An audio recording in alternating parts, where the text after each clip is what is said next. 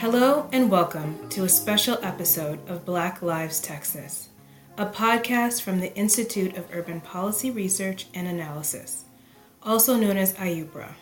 I am your guest host, Farah Muscadin, Director of the City of Austin's Office of Police Oversight. Today's episode is a rebroadcast of an online panel hosted by IUPRA about policing and schools.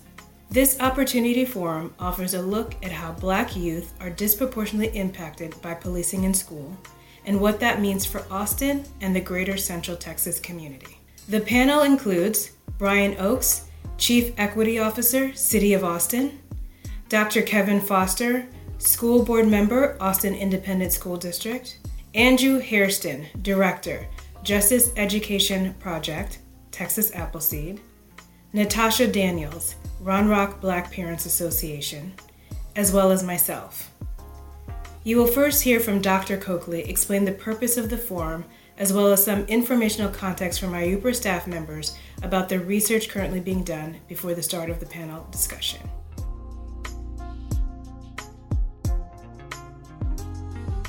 Good afternoon, everyone. My name is Dr. Kevin Coakley, and I am the Director of the Institute for Urban Policy Research and Analysis and Professor of Educational Psychology and African Diaspora Studies at the University of Texas. Welcome to the event, Policing in Schools, the Disproportionate Impact on Black Youth, sponsored by the Institute of Urban Policy Research and Analysis and UT Austin's Opportunity Forum. The Opportunity Forum is an interdisciplinary collaboration of University of Texas faculty working to foster the expansion of equitable opportunities for low-income Texans. Through applied research, educational forums, and experiential learning opportunities, the forum engages the university and community leaders in developing inclusive strategies to improve low-income Texans' access to economic opportunities and to foster stronger and more equitable communities. The Institute for Urban Policy Research and Analysis was developed in 2011 through the collaborative efforts of the Texas Legislative Black Caucus, the John Warfield Center for African and African American Studies, and the College of Liberal Arts at the University of Texas at Austin. Development of IUPRA was seen as an important method for understanding the impact of public policies on Black people and communities, especially in Texas. As an interdisciplinary policy research institute, IUPRA's mission is to strengthen Black communities, promote social justice, and combat anti-Black racism using a racial equity framework. So we welcome you all here today to this event. We are looking forward to having a robust discussion. And now I will turn it over to Annika Olson. Thank you, Dr. Coakley. Hello, everyone, and welcome to the Opportunity Forum. We are so glad that you are here to share your time with us. The purpose of our discussion today will be to call attention to disparities in school discipline endured by Black students in public education. Several months ago, Mira, our wonderful intern, and myself wrote an issue brief on the issue of law enforcement in schools across Texas. So please feel free to take a look at it on our website. We'd like to provide a little background information and introduce the topic to you briefly before handing it over to our panelists. Thank you, Annika. Given our research, we know that Black students in Texas are approximately 2 times more likely to experience in-school suspensions and nearly 3 times more likely to experience out-of-school suspensions. The proportion of Black students admitted to either alternative or juvenile justice education programs is 10% and 7% more than their white counterparts, respectively. School discipline is also of particular concern to Black students and families in AISD. Black students make up 7.3% of the student body, but 15% of all students in both in-school and out-of-school suspensions. Black students comprise more than 19% of total students referred to law enforcement. Black students were involved in an average of 30% of the use of forces cases over the past 5 years. Thank you, Mira. So clearly, growing evidence regarding persistent disparities in school discipline poses serious implications for Black youth. And this is true not only in Austin, but across the state of Texas and the entire country. At IUPRA, we've been looking at ways to address this issue via community engagement and policy change, and we look forward to our collaboration with the Opportunity Forum to explore potential solutions further. So thank you so much to our panelists for joining us, and we look forward to the discussion. I would like to introduce our moderator, Brian Oakes, who is the Chief Equity Officer for the City of Austin. Brian is responsible for working with city leadership and local communities to create an equity framework and facilitate dialogue and organizational practices that support the development and adoption of equity as a shared value. He serves as the technical expert in addressing equity as it is applied to citywide policies, programs, practices, and budget decisions with an overall vision to make Austin the most livable city for all. Brian earned his Bachelor of Science in Political Science from the University of Houston and his Master's of Public Administration from Texas State University. I'll hand it over to Brian. Thank you, Annika, and welcome everybody to today's Opportunity Forum. And just a shout out to the IUPRA team for this really timely conversation around law enforcement and schools. And I can't believe that they actually sort of picked me to moderate a panel for them, but I feel honored to do so. And I wanted to say before we got into this panel discussion that I would be remiss to really not talk about what's currently happening in our nation as it relates to issues around policing, especially the over-policing of our Black community. And I say that this conversation is timely because actually, I think hours before the Chauvin verdict was determined, we had a young 16-year-old Black girl, Ma'Khia Bryant, who was killed by police officer Nicholas Reardon in Columbus, Ohio. And just on that day alone, there were actually 6 people across our nation that were actually killed by police on that very day of the Chauvin verdict. And so it just goes to show you, I think a lot of people in that time talked about that verdict looked like justice, but it didn't look like justice to me. I would say that it was accountability for that one incident, but the fact that these deaths continue to happen tells me that we have not reached justice. And there's still a lot of work to do. And I think one of the things that I feel really hopeful about today is one, the courage of IUPRA to really sort of bring this to the forefront as a discussion for an opportunity forum. And I think as we get into the panel today, we have some amazing folks who are doing a lot of amazing work across Texas to really sort of help us get to this issue. And with that, I'll get us started by introducing some of our panelists, but I'm going to let them go a little bit sort of deeper in terms of telling you a little bit more about themselves. We have Dr. Kevin Foster, who's the Associate Chair for the Black Studies Department at the University of Texas. We have Natasha Daniels, who's the Chief Education Navigator at Round Rock Black Parents Association. And most recently, so props to Natasha for being a new doctoral student for the Education Policy Program at University of Texas. So a lot of Black excellence on display today. We also have Andrew Reginald Harrison, who's the director of the Education Justice Project at Texas Appleseed. And we also have one of my colleagues from the city of Austin, Farrah Muscadin, who is our director of the Office of Police Oversight. And I'm going to tell you all that I have a little bit of a different style. And I believe that sometimes when we talk about all the issues and we look at the data and we look at the numbers, sometimes we don't always sort of check in with the trauma and sometimes the pain and the hardship and then the joy when you have wins that's represented in this complete body of work. And so as we kick things off today, I'm going to ask our panelists to model some brevity because I know y'all have done a lot of amazing things in your career, but I want you to tell us a little bit about yourself. And my question to get us going is, what's your soul color for today? Or what color is resonating from you today? So my color for today is earthy brown because I feel really rooted that we're having this conversation. And I also feel that we're planting some seeds in the roots to really transform and create change in our city, but also in our state. So that's my soul color for today. And so I'm going to kick us off let's go with Dr. Foster. Tell us a little bit about yourself and what's your soul color for today? I'm an educational anthropologist by training. So my work is about minority student achievement, Black student achievement in particular, and really all students' achievement in the context of diversity. I currently sit on the Austin School Board, which is the opportunity space I occupy, and my color is Black and always Black. All right. How about Farah? Do you want to go next?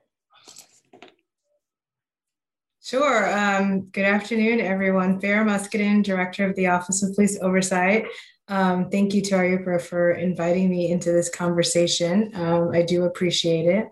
So my office provides oversight over the Austin Police Department only. And so we are the place that takes complaints and also thank yous for Austin Police Department. I take a very holistic approach to oversight. So we look at policy. We're very much involved and have been tasked with rewriting APD policy and community engagement. And so it's very important when you work in oversight to have the support and the connection directly to the community, and not only the community as a whole, but the community most negatively impacted by law enforcement. So we take that very, very seriously. And I'm going to have to share with my brother here, Dr. Foster, I'm Black, Blackity Black, Black every day. I'm Haitian Black, and that will always be my color. I live it, I breathe it, and I will die it. So that is my color. All right. Natasha, how about you? Hi, everyone. I'm Natasha Daniels, and in previous seasons of my life, I was an educator for the past 15 years. I was a science teacher, special education teacher, technology coach, and most recently, assistant principal. But the most important role I think I occupy is that of a Black mother of 3 beautiful Black children. And I am a member of Round Rock Black Parents Association, and we are just a group of parents who are really just fighting a fight that we don't want to fight to make sure our kids get what they are owed by the public education system. And I'd say my color, I'd have to say it's gold. I recently have gotten into my first venture of the legislative process and in advocating for the Crown Act. And I've been at the Capitol with Representative Bowers, and it's just gold. Like I'm Nigerian, my maiden name is Falarin, which means walk with majesty. So I feel like the gold is really shining through for me tonight. Yes, you're making me think about one of my favorite artists, Jill Scott, living life like it's golden. Andrew, definitely last but definitely not least, Andrew, how about your check-in? Good afternoon, everyone. It's such an honor to be in this space with this esteemed panel. I'm Andrew Heathe, and I direct the Education Justice Project at Texas Appleseed. Texas Appleseed is a public interest justice center based in Austin, but we work across the state. And specifically in our education justice work, we're focused on dismantling the school-to-prison pipeline and securing equal educational opportunities for historically underserved young Texans. I'm a lawyer by training, and we'll talk more about how I came into this policy work as a focus for using my law degree. But, it's been a real honor, I think, over my career to focus on fighting against criminalization of young Black and brown children across Texas, across the United States. And it feels especially timely after the year that we've had. I agree on the colors that have been spoken about, Black and gold, but I'll also say green. So we just commemorated Earth Day. And I'll talk more about how prison industrial complex abolition informs my work. And this future that we're building will be Black, but it will also be green, right? And the environment will be kind of centered in how we build this new world that young Black children deserve. Yeah, so Andrew, you created the perfect segue for the first part of our discussion for the day. You dropped the term, the school to prison pipeline. And I wanted to actually start us off, especially for the audience that's listening.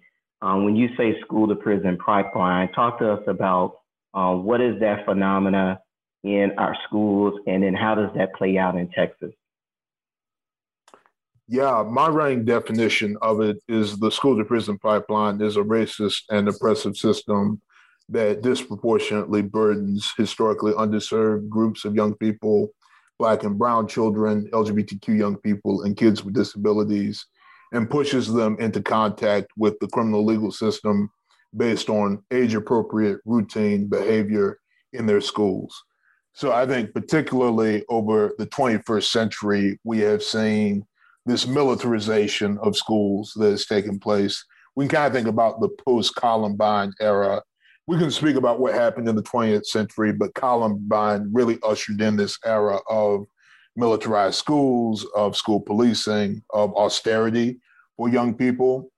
And really, when they get to be about in the sixth grade or so, it could be earlier, but when they get to be about 11 or 12 years old, these systems really bear down upon them in their schools, and might be some operation, usually of school police officers, who identify them, say that they are acting out, willfully defiant, and then they continue to get railroaded into this criminal legal system as a result of their conduct.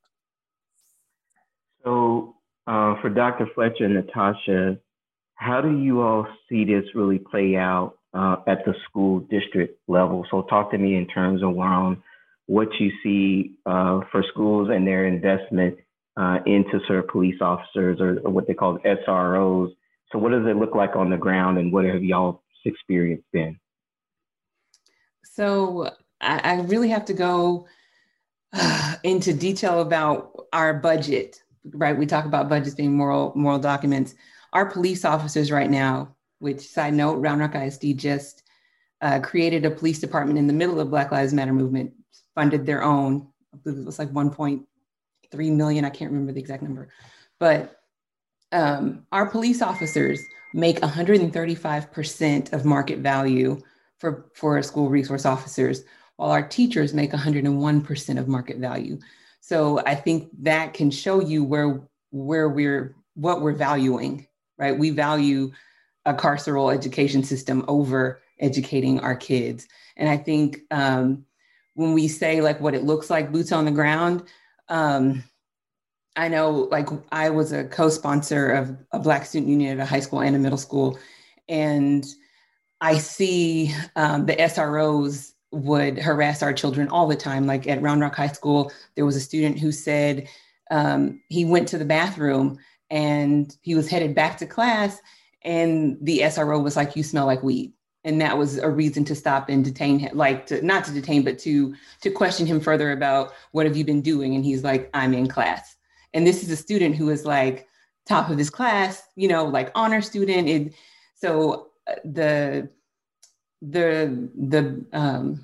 I don't know, the incidences are happening, and it's very real, and it has a huge impact. Like even my own child, who is very compliant, very quiet, my daughter, she's 14. She told me that ever since she noticed the SRO, she was like, "I try my best to stay away because I don't know what's going to happen." Dr. Foster, do you want to elaborate on that, especially as it relates to Austin Independent School District? No, let me hold my peace for a couple minutes. So one of the things that I'll sometimes, there's a term devil's advocate. I say sometimes in racism, the devil don't need no advocate, but I'll play it a little bit today because I know that there's a contingency of school administrators and also parents who say, we need these SROs on campus. We need this presence of law enforcement to keep our schools, safe. And so how do you all respond to the sentiment of folks who actually believe that schools need to have this presence of officers on the campus? And that's a real contingency out there who get concerned when we talk about, options to really eliminating these positions or this focus of officers on campus. So how do y'all respond to that? So I'll jump in there, and this actually weighs on me a little bit in that there are, just as you say, Brian, there's constituencies that say, well, we need this to feel safe, etc. But then that runs counter often to the data about what actually happens when these bodies are present. So you have to step back and say, are they there for safety? And if they're there for safety, let's define safety. And then let's have an accurate assessment of whether people are actually more safe with this presence. In AISD, what I'm seeing are some officers who are absolutely amazing and wonderful, and they are like go-to folks for kids on the particular campus. That raises a question as to why are they occupying that role.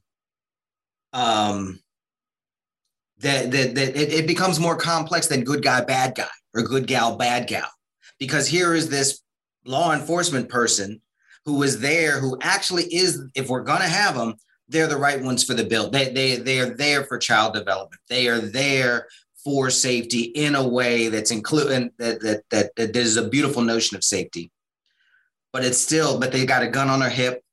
They got all this armor. They got all this stuff. So it's kind of framing the world for us in a certain way. And it makes you wonder, well, why isn't there a different type of counselor to provide that need? But then on the other hand, we got folks who are equally armed, and they're not so great with our kids. And they are scary to many of our kids. They're scary to many adults. So all of this is part of the context. It's just not simple. It's nuanced. Now, here's where Natasha, like, y'all might not like this. Given that in Central Texas, there are more law enforcement municipalities than I can count. There's federal marshals, there's Texas Rangers, there's sheriffs, there's constables, there's all these different types of police. I want, no hate on whoever, whatever, I want as many of them as possible not on any of my campuses. So what I want then is to know that the only officers on our campuses are the officers we hire and that we train according to our standards. So I will actually say I'd rather have an ISD police that I can control than to have APD coming onto campus with absolutely no training whatsoever to deal with, as I think Andrew said, like routine behaviors. So that's a contrarian position. And this is coming from someone who at the end of the day doesn't like any of these guns and stuff around any of us. I got a lot of hunters in the family and stuff like this, but I know, and the first person that said this was Ted Gordon, and it stuck with me for years. Why not guns? Why not bullets? Because Black people are magnets for bullets. When the shooting happens, somehow it's us over and over and over again. So if I had a say, we wouldn't have any of it. But we live in Texas where the officers are going to be around. So I'd actually rather have officers that we control. Yeah, conversation's getting good, So I'm going to throw out Andrew, you mentioned the word in your opening around being an abolitionist. And so from an abolitionist perspective, talk to me about your sort of views of how we could reimagine safety at school without the presence of officers, period. And what could that look like? Yeah. So let's go back in history, nearly 250 years in our country's history, over 400 years on this land. You cannot divorce the origins of America, really the slaughter of indigenous peoples, the enslavement of Black people, the exploitation of these groups of folks, from how we are experiencing the world in 2021. Hyper focus on policing, and you get that clearer message that policing in America in the 21st century is a direct descendant of slave patrols, of union busting, of the protection of white people's property. That's what the police are in history. That's what they do. That's what they will do as long as they exist. Now, I understand my privilege in this because I'm a non-parent and I'm an advocate in my ivory tower. And so I want to be very sympathetic to how parents talk about this, right? I understand that you want your children to be safe, that you want them to be secure in their learning environments and to flourish and to thrive, right? And the messaging has been so effective over the past 21 years, let's say post-Columbine, to say that school police officers do it all. Kevin made this point, right? That the messaging is that they are counselors, they are friends, they are mentors, they are buddies, they have expertise in child development. No, police officers are there to enforce those three fundamental origins and to enforce the penal code of the state of Texas, right? So no matter what, no matter how much training is incorporated into these police departments, no matter how much conversation is had around you're trying to be equitable in policing and co-opting language like restorative justice in policing, you cannot divorce it from how it operates, right? So my framework as an abolitionist is to say that we have to recognize the rotten nature of these systems, of American prisons, of American policing, of the surveillance apparatus, right, that has only grown in strength in the 21st century, and say that there is no reforming it, you must abolish it. But in talking about abolition, it's a twofold thing. Yes, these are rotten institutions, but what are we building to ensure that folks do feel safe and secure in their communities and their schools?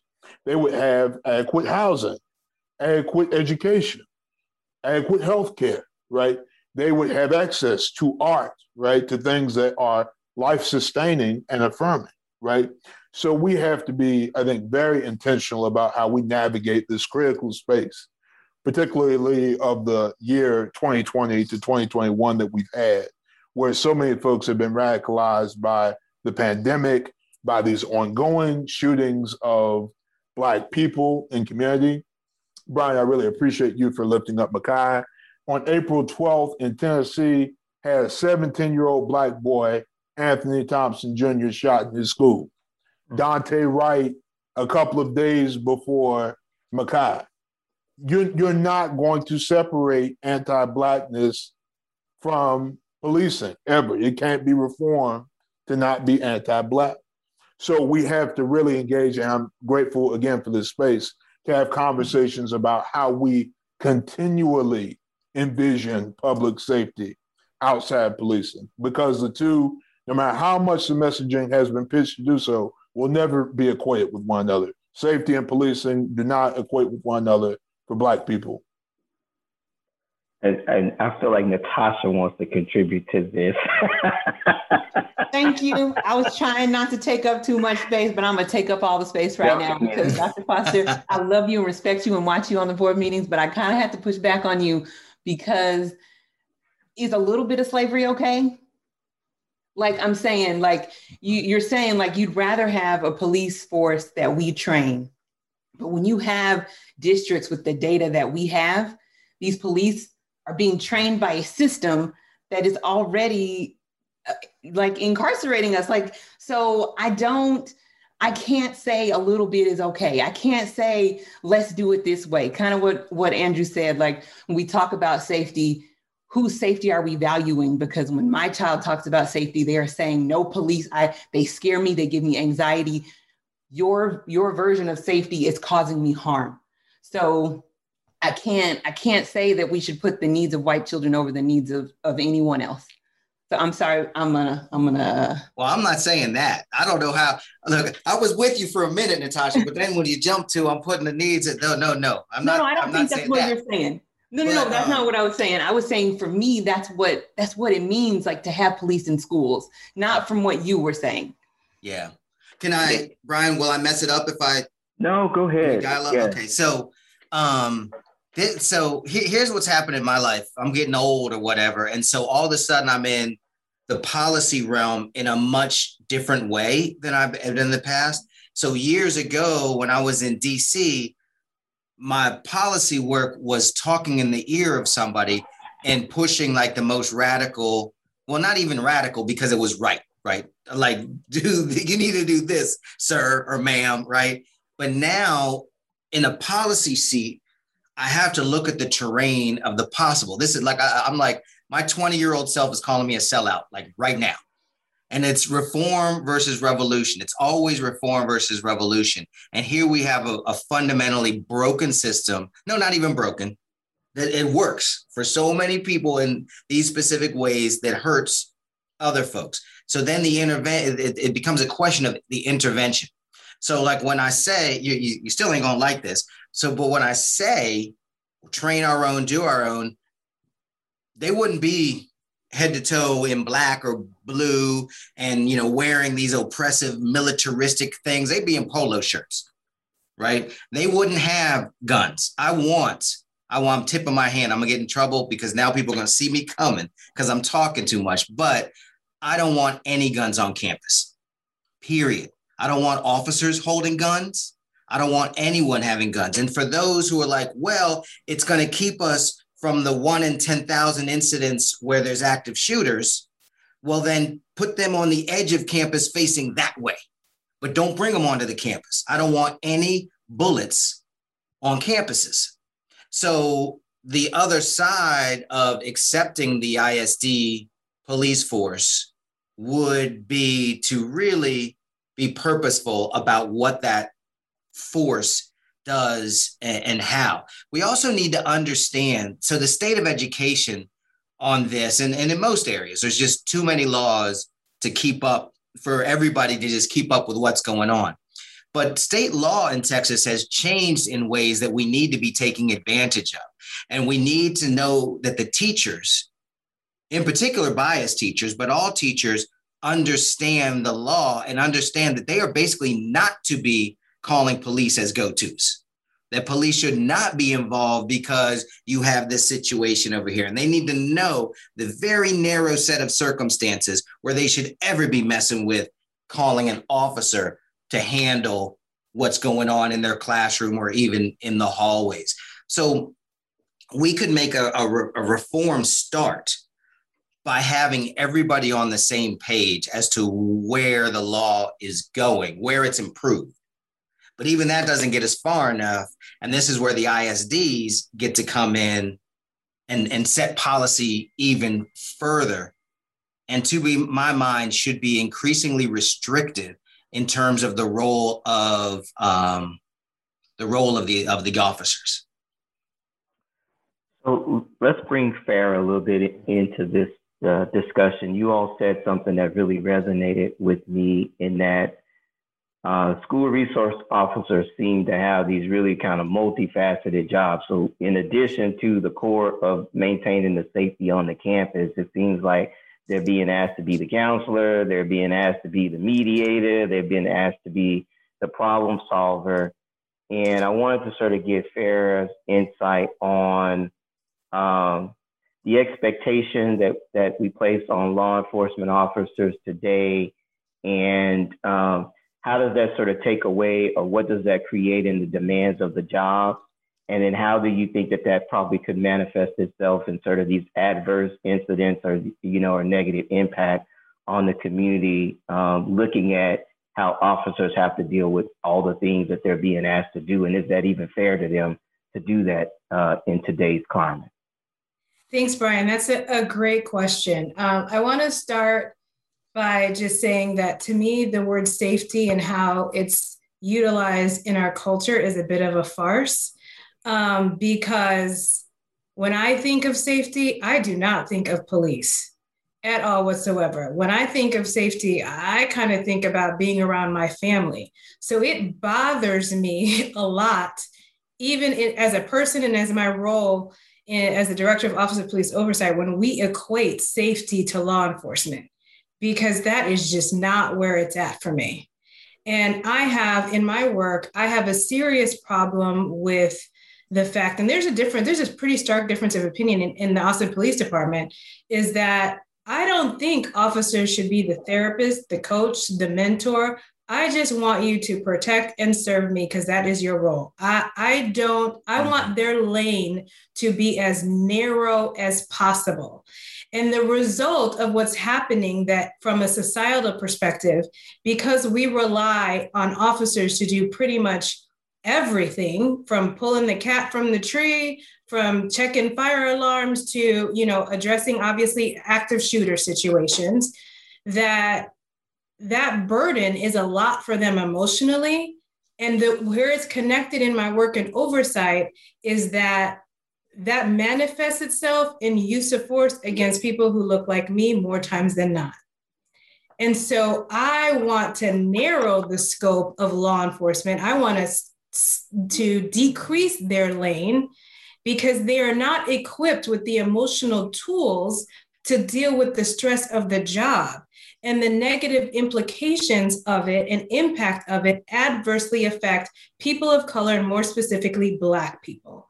So when we talk about police in schools, I'm really in my feelings because it's very uncomfortable for me because I don't want police anywhere near my children or anybody's children because we are not there yet and they are not equipped. They're not necessarily equipped to deal with adults. So how are they possibly equipped to deal with children who are evolving and changing and have reactions that may be perceived as aggressive, but not are aggressive, but are treated aggressively, right? And so I'm not there yet. And I don't know if safety for schools is a place that is the source of that is law enforcement. To me, safety in schools is not hiring resource officers, it's hiring guidance counselors, it's hiring social workers, it's hiring, because why are they going to the SRO for a mentor? I mean, that's not their job. You know what I'm saying? Why are they doing that? Why are they not investing that 1.3 million in Round Rock to, more counselors, more teachers that are equipped to dealing with what our kids are dealing with that are different? I'm not trying to age myself, but kids nowadays are dealing with different stuff than I was dealing with. So why aren't we investing in that? And so I feel very strongly about not having police or people who look like police or quasi-police in schools, because I think it's sending a wrong message to our kids. And since we haven't figured out how to deal with adultification that specifically affects Black children, I really don't want them around in schools. And so, because the result of that always disproportionately impacts us, period, right? We have all these researchers on here. Y'all can spot out the data, but we know it impacts us the worst. And so that is where we just really cannot afford that, because what's happening is as children are having negative experiences with police in schools, and then we already know based on the data when they become adults, we already know where that goes. And so I'm not really supportive of that at all. Yeah. So, Farah, you made me think about something that's really important that we need to talk about today, and that is, the data.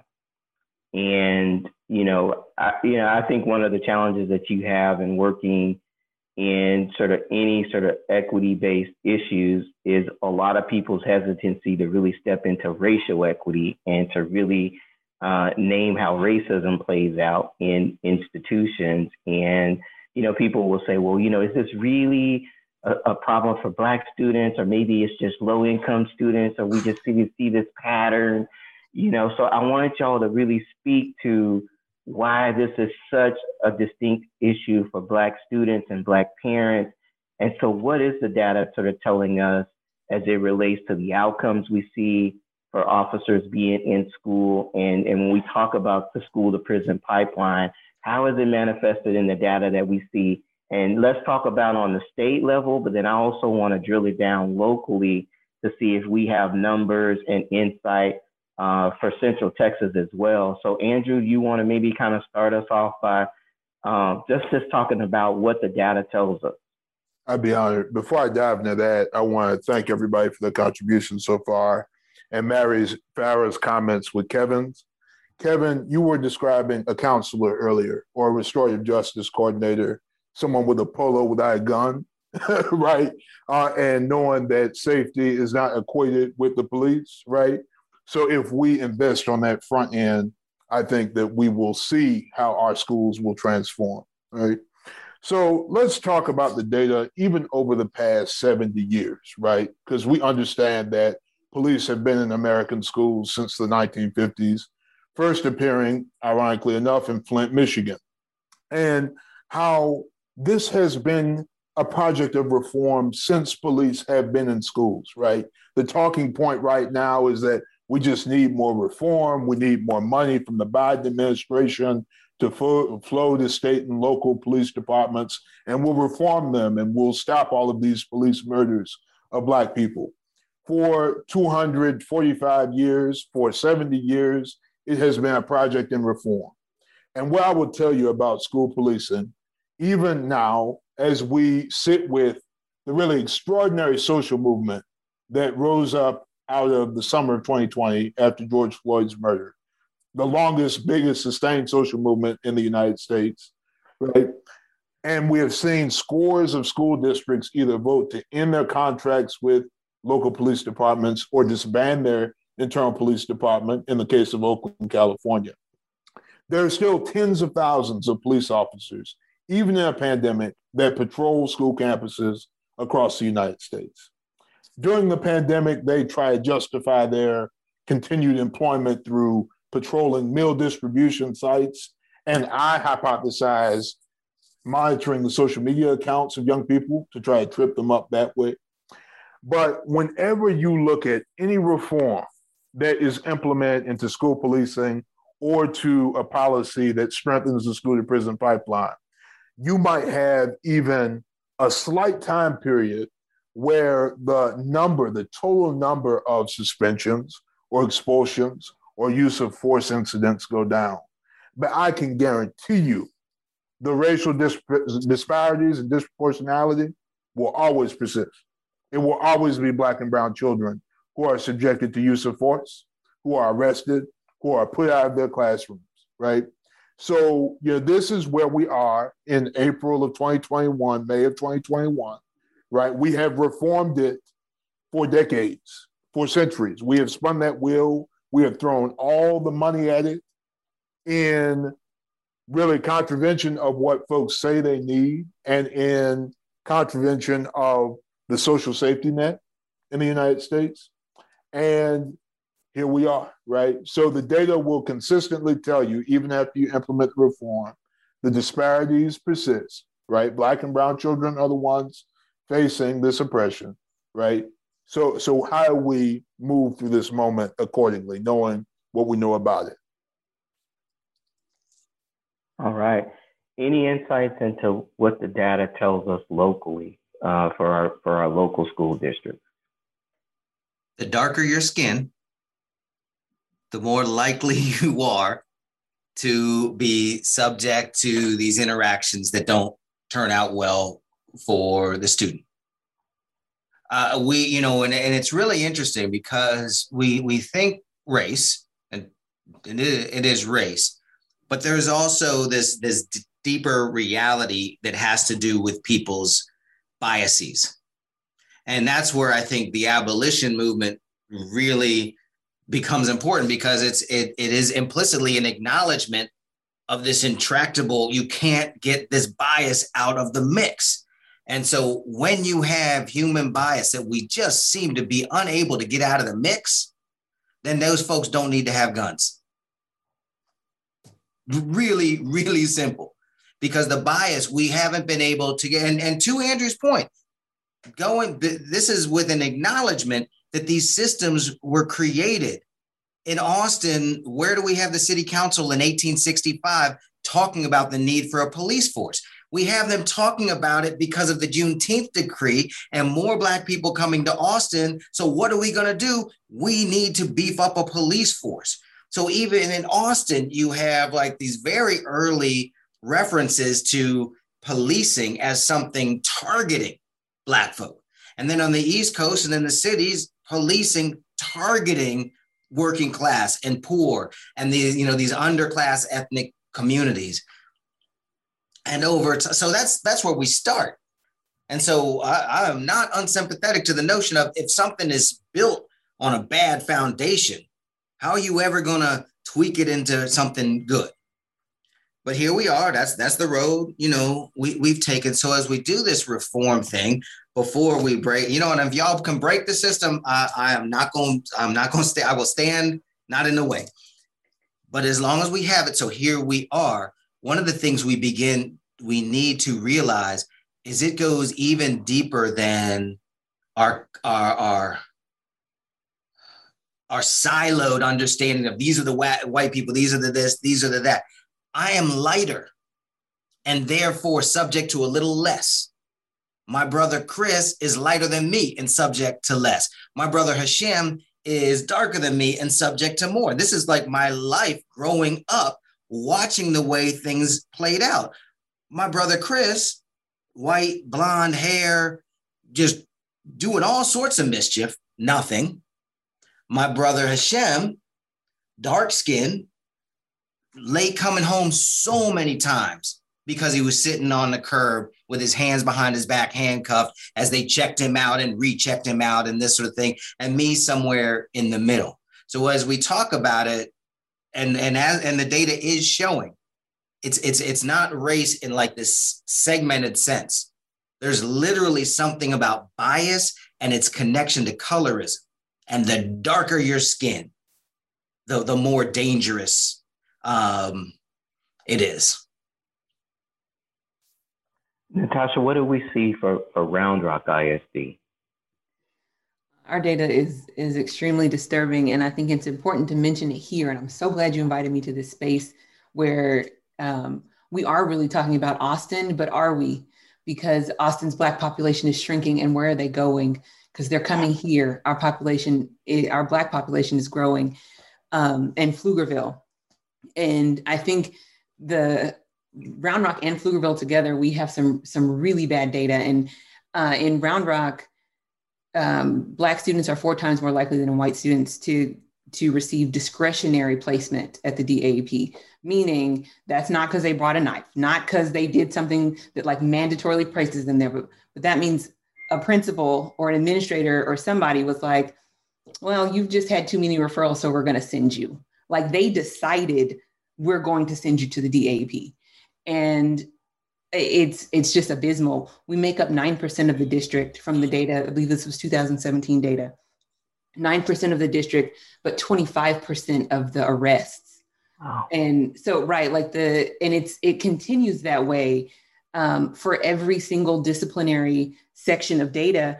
But when you talk about gifted programs, when you talk about who's in advanced placement, that's not us, right? So I think we're at a time where Round Rock, like the suburban districts around Austin, need to come to terms with this data because we're not going away. And I think through like advocacy with our Round Rock Black parents, like our voice is here. We're not going to be silent about it. We're not going to allow you to choke us out, have it be on the news, and you say the officer did no wrongdoing. Like that's not going to happen any longer. It's not, and it should not have ever happened before. I know when the footage came out at Cedar Ridge High School of this, he was over 6 feet tall, heavy set white man, SRO, body slamming a tiny 14-year-old girl onto the pavement. Y'all know Round Rock Black parents, we don't play. We were like, what? Huh? So we drove over there and we were like, no, we were talking to students and the students were like, this same SRO has done so much more than what is out. So we like this data, I feel like is not showing a complete picture because there's so much more that we don't see that doesn't get reported. He showed us footage on his phone of 2 students fighting, 2 Black students were fighting. And the SRO interrupted the fight by picking one of the students up over his shoulder and body slamming him down to the ground. And the student was still. And I said, what just happened? He was like, he broke his clavicle and they had to come get him. Right. But that was not on anybody's news. That was from us going in and talking to students. So I think when we talk about data, we need to know that these numbers are inflated. Like there's more to this. Yeah. Brian, can I just jump in really quick because the data that she gave just about Round Rock mirrors the data that we worked on when we talk about racial profiling in Austin, right? We look at the 8% population, African-American population, but we make up 15% of the stops and 25% of the arrests, right?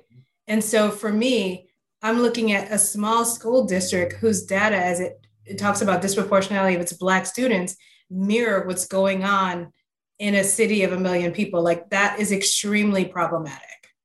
Yeah, I think that to me, that's to Andrew's point, right? That this is a systemic issue, right?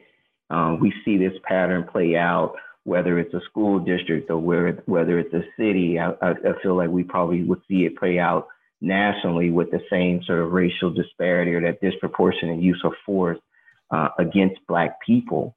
I'm going to start taking a few questions from the audience as we move along. But, one of the first questions that we have coming in is, and it's on a term that you all used earlier in the discussion.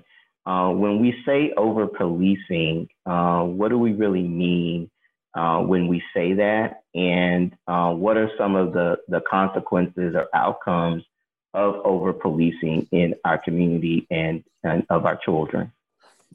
I think we can take the word over out. Policing does what it does. It functions as it's supposed to function, right? I want to lift up a point made by Natasha and Farah that the anecdotes, the lived experience, right? I want to lift up this shirt I'm wearing. It's We Came to Learn, that was pushed out by the Alliance for Educational Justice, a network of grassroots organizations across the country fighting criminalization, fighting school policing. Folks may recall in 2015, there was an incident in South Carolina where a young Black girl, maybe 15, was dragged across her floor in her classroom by the school police officer while she was still in her seat, right? And this brutal treatment is the norm, is policing, right? We don't even need to talk about over, right? To think that this young person had their clavicle broken after these young people are processing the trauma of this Black girl being slammed to the ground. It is nonstop, right? This is just the cycle. And young people, in their inherent brilliance and perceptiveness, relate the stories of Dante and Anthony and Micaiah to what they're experiencing in their school. To the point of Natasha and her daughter, maybe her daughter will never have a one-on-one physical interaction with the police officer, but that fear, that paralyzing fear every day when you enter into the classroom, enter into the school building, I might, get brutalized by this. I might get terrorized like this. Speaks to what policing is and the culture of it, right? But before I shut up for now, one thing I do want to talk about as an abolitionist is a critique that I might most often receive, right? Well, Andrew, it just sounds like you're naive about violence and about harm and about the state of the world. Oh, no. I am very aware of how harm and violence operate within the human experience and how we in our human trajectories will both perpetrate and receive harm, right? But as an abolitionist, I want to be very intentional about saying that there is a much different way that we can deal with harm, right? Where we can create systems of accountability, where the harm can be repaired when conflict does occur, and where we can set up these environments where young people feel like they can talk through that strife that they're going through and maybe not perpetrate that harm in the same way again, and kind of consistently build to that world, again, that young people deserve and that we all do, quite frankly. That's right. I was hung up on over as well, because schools are spaces for structured human development. Schools are spaces where you develop these knowledge, skills, et cetera.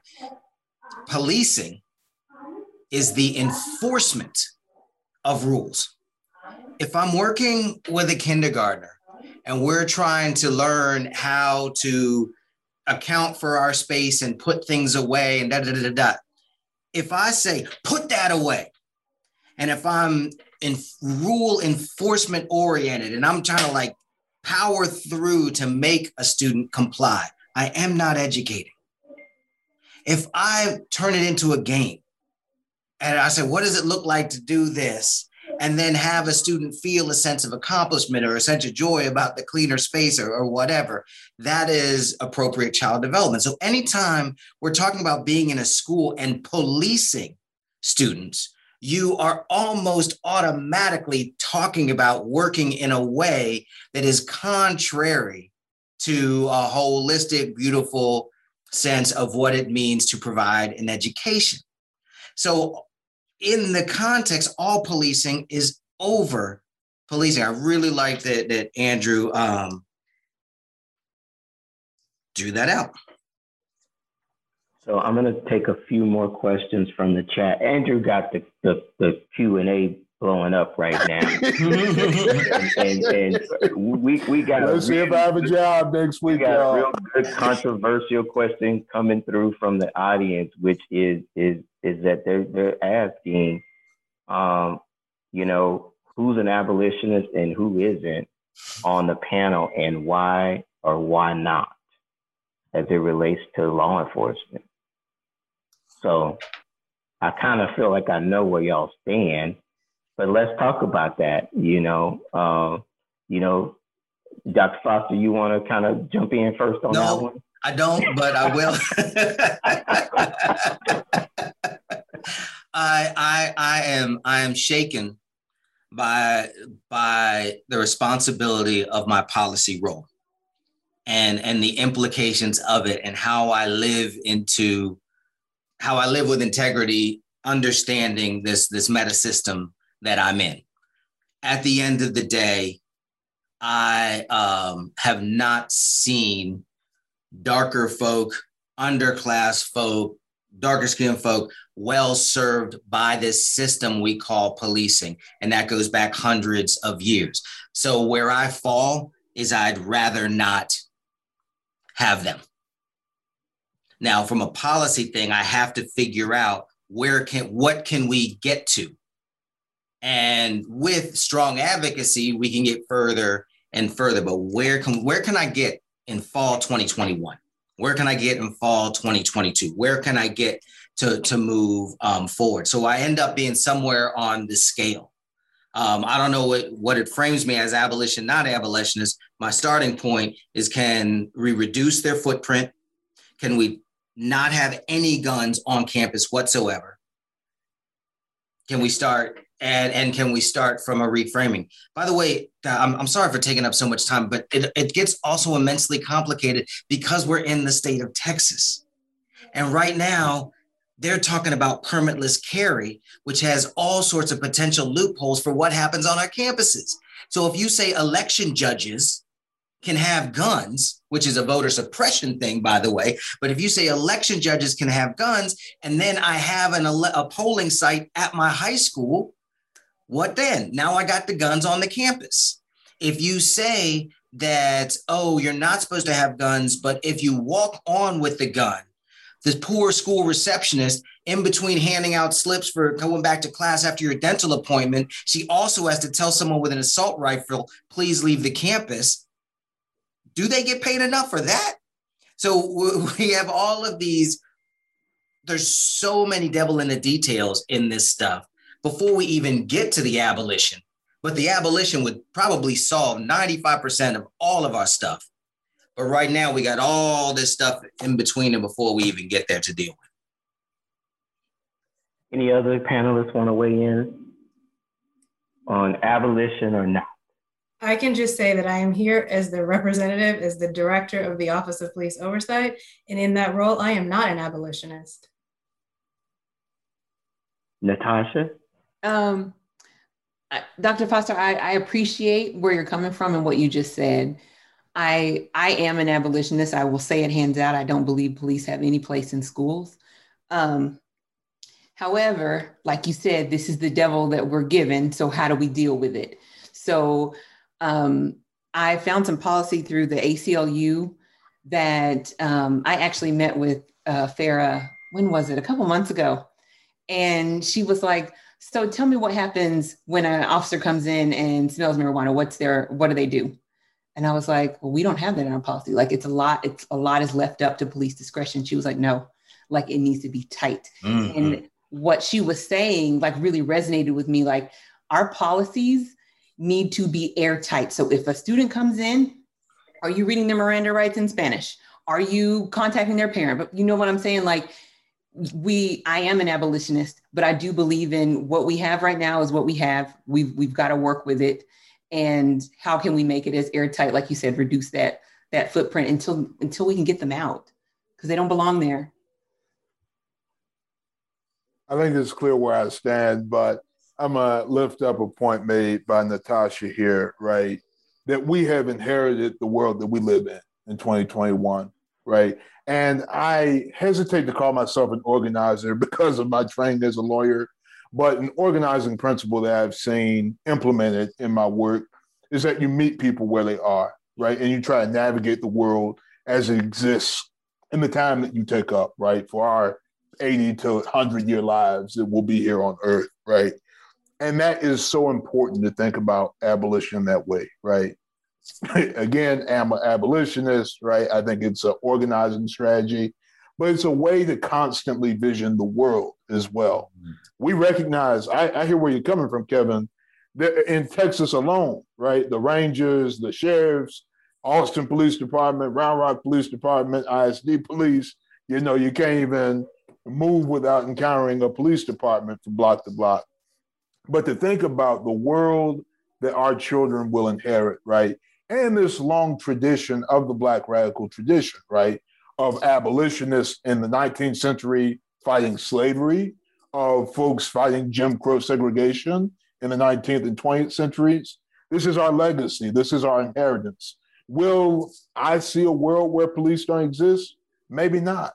But for my niece who was born last year, maybe, right? And that is, I think, the hope that we have to kind of bring to this work and to this organizing and to these conversations, right? That maybe we don't benefit from it in our individual lives, but 100 years down the road, there will be a better world. I think one of the hardest things to do in this type of work when we are addressing issues like this in our community is to even sort of dream or visualize how do we know when we get it right? What does it what would it feel like? And this was probably a little bit out there for y'all. And I know that I didn't ask you all to prepare for it. But if you had to close your eyes and you had to imagine what a safe campus would be for our students and our faculty and our administrators, what would it feel like? What would it look like? What would we be able to see? And I always think that that's important for these conversations because sometimes we get so caught up on trying to work with what's wrong, we never really dream about what it would actually look like when it's right. And so I just wanted to throw out to you all, help us visualize what it would look like to you when we get it right. There's an organization in New Orleans that I greatly admire called the Rethinkers, and they fight the school-to-prison pipeline, but also school privatization, especially in this post-Katrina world of the past 16 years. But they had a young person they organized with who died when he was 15, George Carter, and he was a member of the Alliance for Educational Justice through this network. And he spoke in his young, short life of not wanting metal detectors in his school, but mood detectors. To walk into school and feel like he could talk to the adults who are charged with his care, talk to his peers about what's going on. Oh, my uncle died from COVID-19. I have to work to support my family. I'm trying to care for my younger sibling as this tragedy is going on around us, right? You think even of the pandemic, right? So I think that's one thing. And I think of just the space to explore, right? To think of what an education should impart, empathy and critical thinking skills in young folks, right? That could be through a garden that is maintained by the school community and that young people are able to interact with. It could be just with that space where young people could create art during even a period in the afternoon as they're wrapping up their day or after school if they have the time for it, right? But a school that is governed by that idea that this will be a mood detection space and that you have all of that authority to explore the complex human emotions that you will have to navigate through your life. And we will be here to support you through the good and the bad of it all. I love that. Mood detectors over metal detectors. Any other dreams or visions? Yeah, and George Carter, that was brilliant. It's such a brilliant sentiment. And my three things are that one, students' needs are known and their needs are met. If we had a beautiful world, all students would come in perfectly equipped and ready to move forward. But the reality is kids come hungry. Kids come having experienced a death in the neighborhood or a death close to them or any number of traumas or insufficiencies like being hungry or whatever. So given that, the school, and it's like more than we are, if we are going to be effective, the school has to be like a superheroic organization, because the society doesn't ensure that kids are going to come not hungry. So we got to figure out how to get them fed, because that's a precursor to effective learning. We have to have kids resettled and feeling safe when the world outside has not been safe. So given that need, know those needs and meet those needs. When a child experiences, not even just in their household, but in the community, a death through violence, that lives with them when they come to school. So now, and this is where the policing is a mismatch. So now a child is irritable, a child is stressed, a child is more anxious. And that ends up being manifest in a way that is actually appropriate to the emotional stuff that they're going through, but ends up being read in a way that we have a punitive response to. So we don't know their needs enough, and then we don't meet them. So needs known, needs met. The second is simply an asset-based approach to dealing with kids. That when a kid comes into the building, whatever their abilities, whatever their background, wherever they are, that we find the things to build upon. And in a diverse community, you take from all of the things that all the kids bring into the building, and you use that, you harness that to facilitate their learning, and that all of it lends itself to the idea of all students living into possibility. So whatever it is that they are dreaming of being possible, or welcomed into possibility of being an artist, or being a lawyer, or being a whatever. So I can see a beautiful school all the time. And the most frustrating thing to me is that in our systems, our structures get in the way of the beauty as much as our structures create the possibility for beauty. And policing, unfortunately, is one of those examples. I think kind of along the lines of what you said, Dr. Foster, schools are a symptom of our society. So when I think about like freedom dreaming, and I'm really like looking at what things should be, I've got to rethink capitalism and our ingrained culture of anti-Blackness and white supremacy. I can't just stop at a school. If I'm a truly freedom dream, I need to dream big.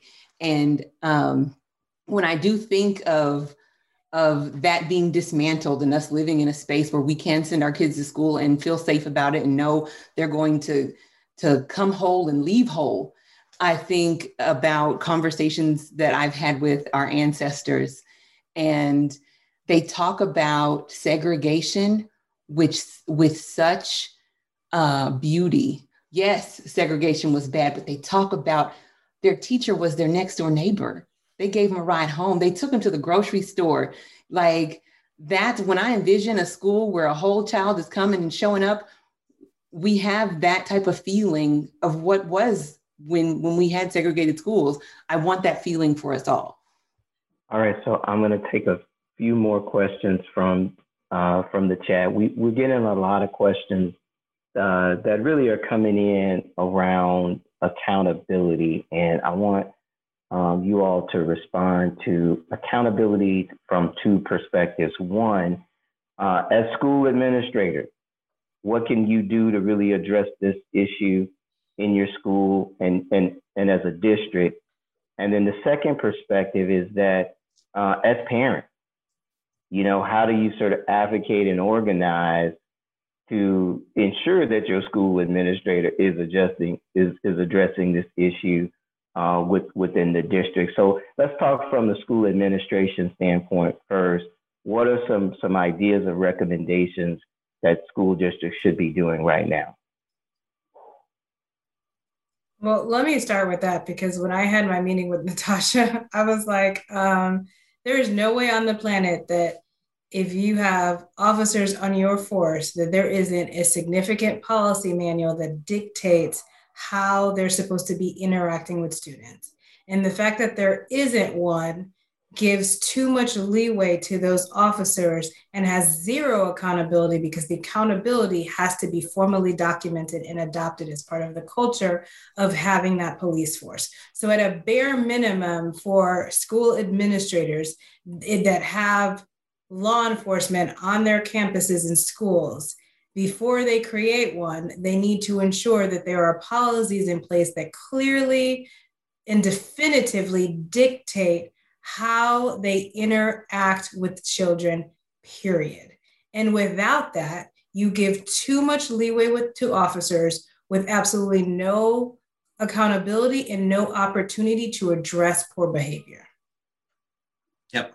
And to extend on that, everybody needs to know the rules so that teachers aren't calling when they shouldn't be. And everybody needs to be on the same page as to what these rules are. I'm going to deviate just slightly here, and it kind of goes back to the introductory remarks from Brian, right? So I think within policing, accountability is a nebulous concept at best, right? Probably doesn't quite apply because it's such a punitive, unrelenting system. But what I will talk about is accountability between students and between administrators, teachers, and students, right? It fundamentally begins with an acknowledgement of harm, right? This is why I'm reluctant about even calling Derek Chauvin's trial accountability, because our legal system is structured to avoid it, to say, no, I didn't do that. Although the world witnessed me be on this man's neck for 9 minutes, right? And so you can just imagine, let's take it back to that clavicle breaking incident that we discussed, or the Black girl being slammed on the ground, right? I'm reluctant still about accountability within policing.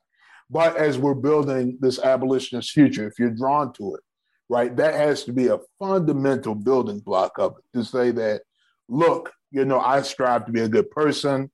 I fell short when I harmed you in some way. Let me acknowledge that and then try to build from that, right? And let the healing and repair of harm flow from it. If you're a parent and you don't want an SRO on your campus, or you don't want officers on your campus, say so and lift that up and have it be heard. And that's easy to say, by the way, but I think it's important. So for me as a trustee, every new person that says, my kid goes to this school and there are no SROs and it was awesome. And by the way, in our school district, we have that. And somebody else says, but then when my kid went to this school, we had SROs and it didn't work out. And we have that as well. Those should be lifted up. I will say, unfortunately, that there's risk. And it's not nice that there's risk. The only time cops showed up at my door to serve an arrest warrant was immediately after advocacy to a school district to say, what happened with this child? Can you please look at the campus surveys to see what was going on? Because it feels like there might be more going on. Just advocating on that level formally got me an arrest warrant the next morning for failure to pay a fine, for failure to wear a seatbelt 3 years earlier. So even advocacy comes with risk. So I don't want to make light of that. On the other hand, I'll put my number in the chat and I would say lift up your objection so that we have it known and there's more opportunity to keep pushing this conversation. I just want to speak to that point about speaking up, because yes, there is risk. There's risk as a parent. A lot of parents, they're like, I don't want to say anything because the principal's going to retaliate against my kid. My kid is about to get out of school. We're just trying to make it to graduation. Like, I hear that so much. But my amazing friend Tiffany Harrison always says, like, there's power in the collective, and finding your people. Like, I feel like here when we talk about accountability, we need to talk about how powerful our voices are together. And when we go and hold people accountable and show up at board meetings, because we belong at board meetings. If you don't know when your board meeting is, you need to look it up, get on Zoom. You need to contact me. I'll figure it out for you. You let me know, because I feel like you have got to be an advocate for your kid, because no one else in this system is looking out for you. They are looking out for themselves. And also, I wanted to kind of speak to something that we've done as Round Rock Black Parents, is that we've partnered with Savior 6, which is an organization in the Bay Area in California. And basically, they trained our Black student unions on how to recognize Title VI violations and how to file a report, because our district doesn't even have any information on their website about Title VI, which is a violation of Title VI. So, I mean, we really have to be aware. And if you're not aware as a Black parent, brown parent, whoever you are, you can reach out to these community organizations. You can reach out to us, and we will steer you in the right direction. I also wanted to briefly speak on House Bill 3485, which is the measure bill, which Mimi Stiles co-authored. And I don't know where it is right now. I know it was voted on favorably, so I'm assuming it's going to pass in the next 2 weeks. But it basically requires districts to report all of their discipline data, like all of it, from like how many times a teacher removed a kid from a classroom, how many people are going to detention, at like all of the data. So I just think we really need to be aware of what's happening, show up in your spaces, and also not just showing up, but taking those seats. Because as a Black parent, you're begging your oppressor to see your humanity. And when you show up, like Dr. Foster is now a board member, he ain't having to beg anybody to see his humanity, because he's right there in the seat. Like, we need to support each other in running for these seats, getting on these councils, like the Student Health Advisory Committee. Like, we have to take up that space in order to change the system. So, Natasha, you made me think about something that I wanted to touch on real quick before we open it up to questions from the audience. One of the things that we tried to do today was to have a student actually be on this panel to really speak from the student perspective, but that student wasn't available. But talk to me a little bit about how students can actually organize and get involved in this effort, because, you talked about stories of their experience. I think the qualitative sort of data to go along with the numbers that we have, but it's the students that are living it. But talk to me about some of the initiatives you all may have had to actually help students organize and get involved in really addressing this issue on the campuses. I have to give big ups to our Black student unions at Early College High School, Round Rock High School. Like, they started at Round Rock High School. Tiffany Harrison started it with Michael Moore, who was a phenomenal student who is now at Prairie View A&M. And the students, they drive their own advocacy. Like, we started these organizations and they just trickled in and like, you know what? I have a problem with this. I have a problem with the N-word being said on the campus. We're going to fix it. Like, the students, they have such a beautiful voice, and putting them in a collective, similar to how we put our parents in a collective, they come up with these amazing strategies to basically fight the system that's oppressing them. And I mean, we do the MLK March. We do, like I said, the Early College BSU organized around reducing or getting rid of the N-word on campus, because they were being called that often. My caution, though, is like when we talk about policing and students, I think their voice is critical. Like we have to have that there. But I also know that putting them in spaces with adults can be traumatic. So I feel like there's a fine line of navigation there that we have to say, like, yes, students, this is your voice, this is your advocacy, but also I, as a grown-up, am going to shield you from these adults over here that are going to ask you questions that it's like more trauma on top of the trauma you're trying to share and like sit and change. Natasha is preaching. So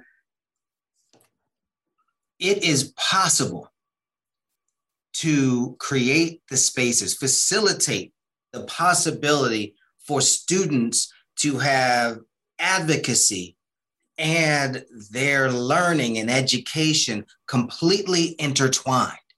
So creating the space, having the quality and competence of teachers able to go in and not be the authority figure that's going to spew facts, but rather be the facilitator that's going to help students find voice and help that congeal into something that can be delivered forward. So students simultaneously learn and develop as critical thinkers as we're hearing them and partnering with them to make things better.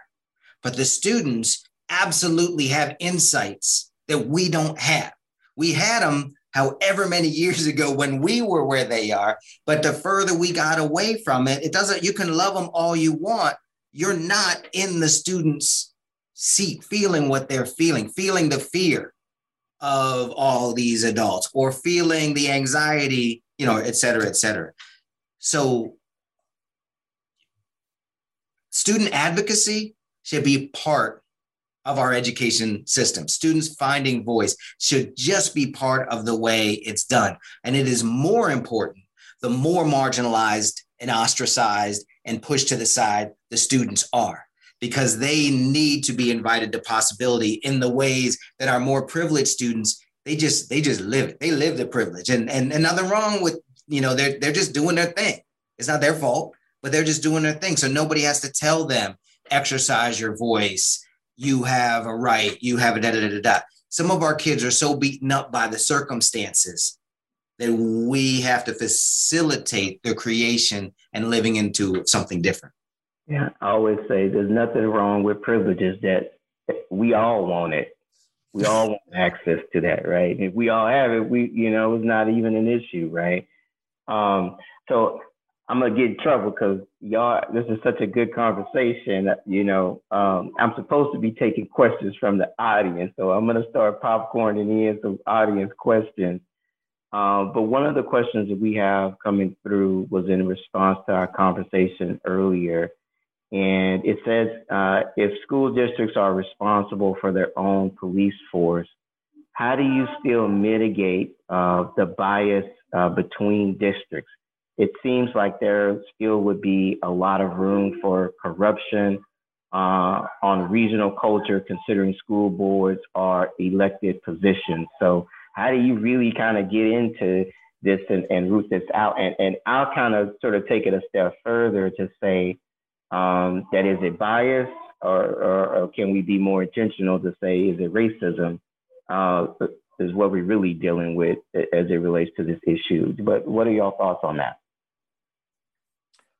I think that's right. And I'm going to marry my response with another question I saw in the Q&A about SB 534 and HB 1788 moving through the pipeline, which would create more immunity for school districts based on the conduct of school police officers or retired volunteers with guns.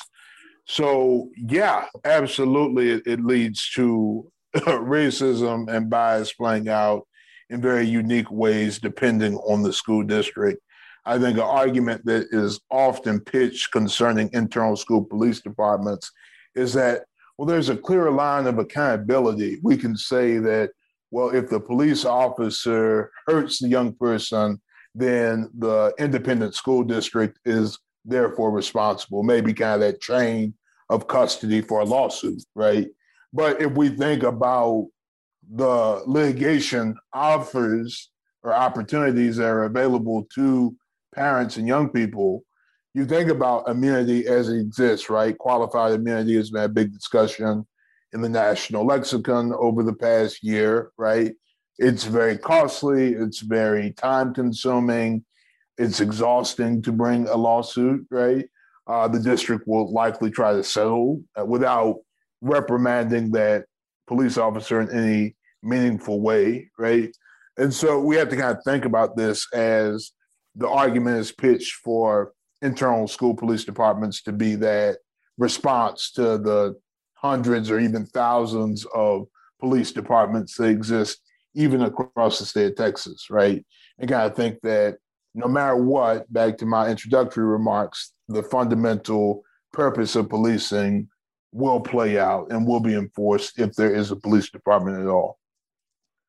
Okay, the next question that I'm going to queue up is, and I'm not too knowledgeable but about this House bill and Senate bill, but the question is, what are your thoughts about legislation that gives qualified immunity for school-based police officers? See if people saying Yeah. No. It's deeply concerning. Yeah. I mean, this child got his clavicle broken. Yeah. So I'm gonna just stop there. Come on. No. Look, when you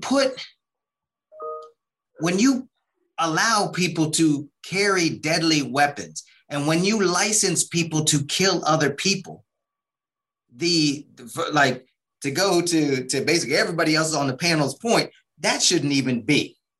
But given that it is, the accountability around that needs to be sky high.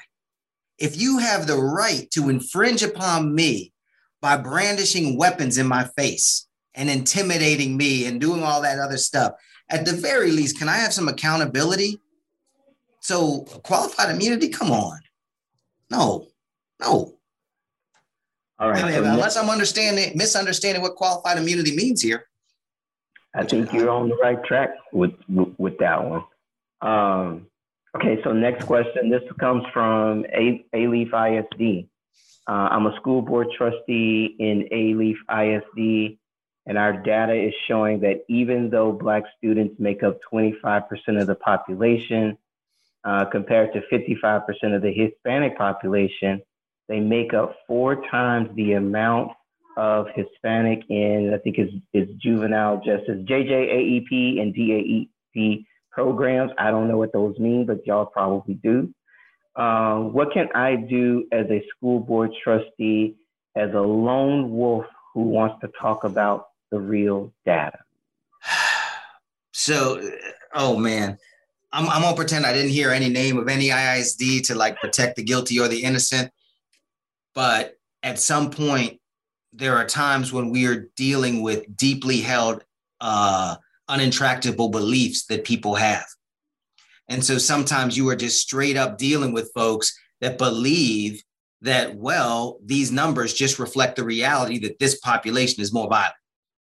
So it gets really, really tough to come at it when you're in that kind of lone wolf position. I don't know. Andrew, Natasha, Farah, what do y'all say? We have that same situation going on right now in Round Rock. It's very disturbing.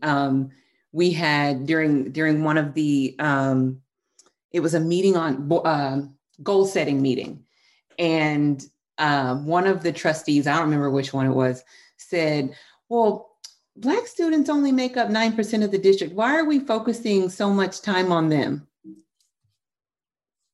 We have, for the first time, I think we've had maybe, I don't know, we've been in existence for 108 years. This is the second Black female trustee we've had, or however long Round Rock has been in existence. There is a system here that's set up for us to not talk about the data. So even, I don't know, I feel like that's a very hard place to navigate. And I think you should reach out. Her name is Tiffany Harrison. I think you should reach out to her because she is able to navigate spaces like you wouldn't believe. And she, in that same goal setting meeting, she stood her ground and was like, no, we are not going to push this to the side. We are going to talk about this data. We are going to talk about Black students, because for 100 and however many years, we haven't. And I think you could get some really valuable information from her on how to navigate that space. You know, as you were saying that, I was thinking about that board meeting. I watched it, and as you started talking, I said I want to shout out Tiffany Harrison and her board work just north of Austin, because she was exactly hit several times in one meeting with clear indicators of folks deeply held biases. And they weren't trying to be bad people or blah, blah, blah, blah, whatever. But the things they were saying were just like not good. What she did was say, well, what just happened was not good. And here's where we need to go. And it was beautiful. She said, we need to stop all conversation and have some equity training like right now. Like we need to all back up and get on the same page so that people can see even what they're doing. I sent her so many texts and notes of praise and thank you for teaching me. that was really impressive. But it goes to that kind of lone wolf thing. And we have to watch to see how it turns out. But what Tiffany does is she's data backed. She's collegial, and just the temper, like she doesn't let it get to her. Like I boil over, my head's going to explode. She kept her calm. I don't know how you do that. She kept her calm. She was collegial, and she insisted on that board developing the practices and that will help train them up to see the data so that then they can make good decisions about the data. But we have to decide, we have to see how it all plays out. My one point of privilege as a moderator today, because I've been really trying to moderate, but I want to be a panelist too, is to say for the lone wolf, it's never going to work if you're a lone wolf. And that's the importance and the need to really organize and have others around you, because it is the collective shift in power that really needs to happen to create the movement. So if you are a lone wolf now, then start meeting with parents, start talking to students, start building coalitions, start connecting to other organizations in your community that are aligned with your values and your interests. And you got to build some collective power to really be able to try to move the system, because as a lone wolf, it's never going to happen if you're out there on your own. We say systems are designed to put you in check real quick. If you're a lone wolf, you probably won't be a trustee very long if you're a lone wolf, right? So that's the part around organizing. I think is so important to address these issues. So next question up. Is there any movement around restorative justice implementation in schools, either in Austin or Round Rock or other areas that you all have seen around the state? And if so, what organizations or entities have you seen sort of be actively involved with restorative justice work? Yeah, so as a part of this conversation with the social movement that's still ongoing from the summer of 2020 and the Austin City Council's action around it, which, I think has been more forward thinking than a lot of other places around the country. I think they're continually thinking about how they are reimagining those funds from the APD budget and how they'll reallocate them to really serve public safety, as we've been discussing. So apparently last week they agreed, the Austin City Council, I believe the organization might be Life Anew, to dedicate $1 million or so to a contract to implement restorative justice in AISD. And I'm all behind restorative justice and the philosophy of it, and as really an alternate way of thinking of how to handle behavior in schools of young people. But I caution folks to really think about restorative justice and its implementation as a proposed panacea for, again, 245 years of history, right? So if you think that even $1 million grant is going to address centuries of harm. Probably not going to happen, right? And, this is something maybe more for principals and high-level school administrators to say, well, we implement this restorative justice program and we're not seeing the results. We're still having to suspend kids. Our kids are still getting arrested, right? You have to stick with it for it to fully be able to play out in the way that it must, right? And to say that, not only will it be this one-time $1 million grant, but let's think about another $5 million down the road. Let's think about this constant transformation of our school and its culture and its philosophy and how it really serves young people. I also wanted to throw in something about restorative justice. And yes, it is very much needed, but I think about how we have really ingrained our schools in these SEL programs. And Dina Simmons, she said, is it SEL or white supremacy with a hug? Because I think you can't, we're talking about SEL, but really we need to be talking about race before we can talk about SEL, because all those things that are going to come up, they have racial, our white supremacy culture embedded in them. So I think when we talk about restorative practice, we also need to talk about our implementation of SEL. Mm-hmm. Okay, so we have another question that's coming in to response of the Measure Act. So Representative Goodwin's bill, the Measure Act, reported out to a committee. It mandates the TEA to provide disciplinary data easily available to the public by race, by gender, by state, region, ISD, and campus. And the question is that if such data is available, can we still really depend on school administrators to be held accountable, basically do something with the data that you see?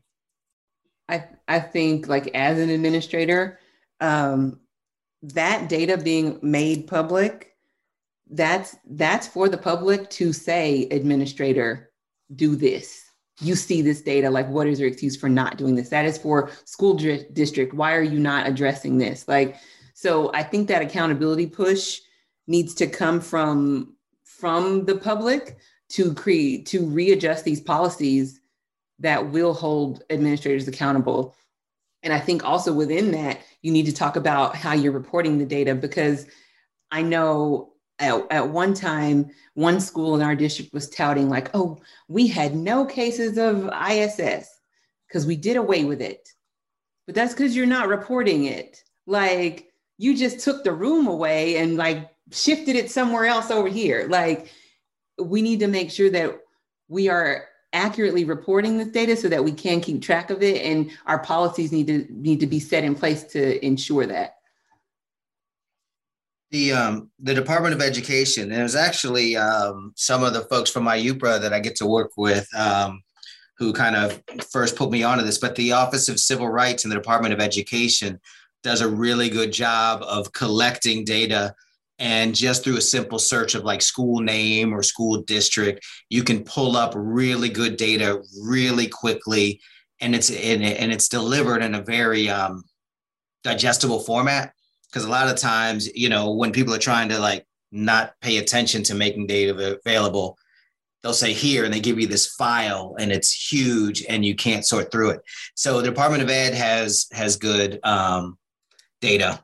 As what I'm sorry, I'm going back to a question. I've been trying to multitask, look at these questions, and there's so much good stuff going on. But the data is out there. So getting the data into the public's hands, and then, as was said, the public then coming back and making the demand and putting it in our faces so that it's like shame the devil. So if you put it in my face, I have to say I'm okay with it, or you a lie, or I'm not okay with it. And most people want to be the good person. Nobody's waking up saying, well, I want to be seen as the devil today. They want to be good. So you put it in their hands, you put it in our hands, and tell us, okay, here it is. What are you going to do? And make it public, make it plain. Yeah, the data it's a receipt. So now we've gone on record, right? And now that we've officially been able to see and determine what's happening, right? And so, yeah, I feel like there's that first step in trying to get to accountability. And this kind of ties into another question that's sort of come through. Is anyone knowledgeable or can talk to a school district that has been successful in removing police from the district and the campuses? So have you all seen anybody go in that direction of removing officers from their schools? I've seen it. I've absolutely seen it. And I won't name the schools because I don't want targets on them. But there are specific schools serving populations where the kids have been through more and are more likely to evidence the behaviors that have them be targeted. And there are also kids more likely to not be feeling like that authority coming at them.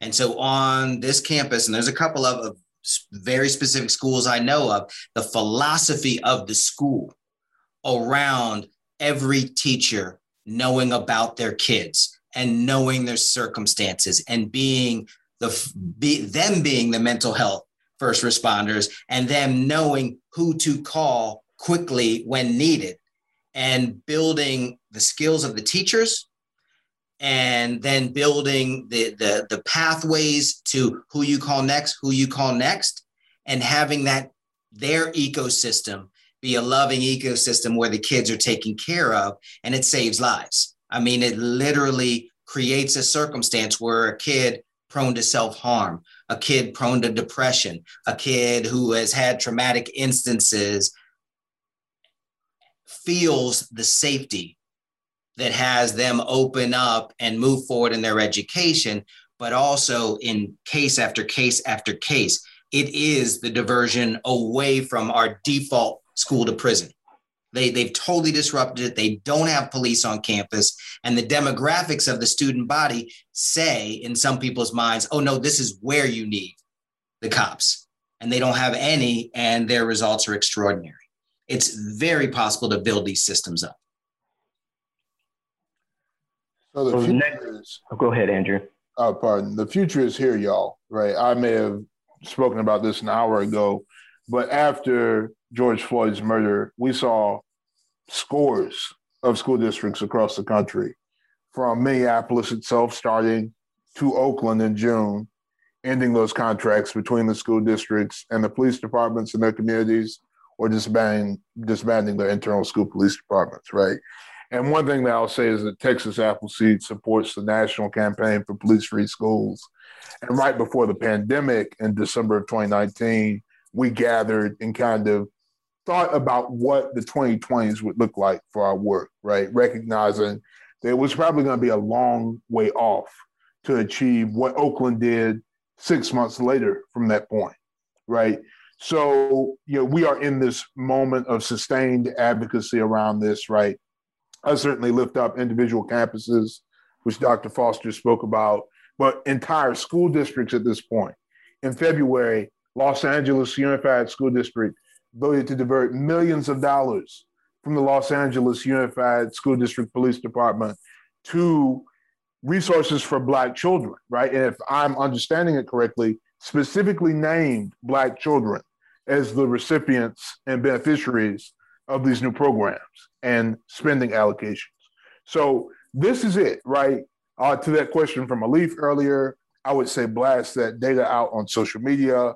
That has proven to be a really effective organizing tool in the 21st century, right? Like, this is the moment to keep the pressure up, right? And really, continue to see these wins materialize.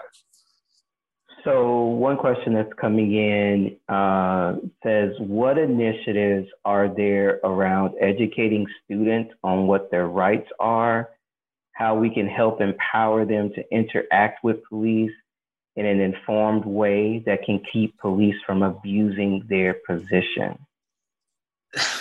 I feel like I'm talking too much. I know. And of course, it's the two men, right, who are talking. I was waiting to hear from Sarah. Sarah, you want to take this? I mean, this has always been a challenge for us because our purview is specifically APD. And there is a difference between the role of officers on their campus as opposed to officers that they encounter outside of school. And I think it really depends on the age group that you are talking to because it gets confusing. And also how you go about doing it, because you don't, I think, particularly for Black students and students of color, there's probably an innate fear, right? And so I think, and that's what our challenge is because, essentially what we do in our community engagement is helping inform the community about what their rights are and how to interact with law enforcement. And I just feel kind of uneasy with having that with like elementary school students, because I just feel like that is an opportunity or a place for them to just be exposed to different things, not kind of how to the talk, right? And what your legal rights are. And so I'm not necessarily opposed to it, but I just kind of feel like it is a delicate balance. And what I've been spending a lot of time in this conversation thinking about, I mean, the conversation has been great, but what has literally sat on my heart is Natasha talking about her daughter feeling anxiety with the SRO being here. And I'm just kind of like, how is she, that's directly going to impact how she learns and obtains information and her comfort level in a school community where she should feel safe in all forms, right? And so for me, I struggle with that because I'm like, it makes me ask myself, if I go into a school and talk about, what your rights are and how to interact with police, does that potentially exacerbate the anxiety that we know that Black students feel with not only the officers that are right outside their classroom doors, but that they will see, when they're out with their parents. So I don't have any answers for that one. This is a tough question for me because I recognize the need for our students to be well informed, but I also feel that it's more important to me that they be in an environment where they can thrive. Stress is the sort of unaccounted for variable in so much, right? So when kids are taking standardized tests, we don't have a standard that says you will know how to handle stress, or you will know what we say, do you know this fact? When we fail to realize that we're not just measuring whether you know the fact, we're measuring whether you know the fact and can handle a certain type of stress. Stress is around us to a much greater extent than we acknowledge, and it exists for our children as well. So I struggle with it as well because every time, exactly what Farrah's saying, every time you introduce this, you are introducing kids to one of life's stressors. And the question is, how long can we allow kids to grow without those weighted burdens? And at what point do you have to go and say, look, if you want to stay safe in these ways, you have that talk. As soon as you have those talks, you're taking a little bit of innocence away. And other kids don't have to have that innocence taken away. So it's incredibly dicey. It gets dicey as well because the competence of the teacher delivering instruction around this is critical, because not everybody faces the same consequences. But when you come at an officer, or when an officer approaches you, it's not the same for everybody.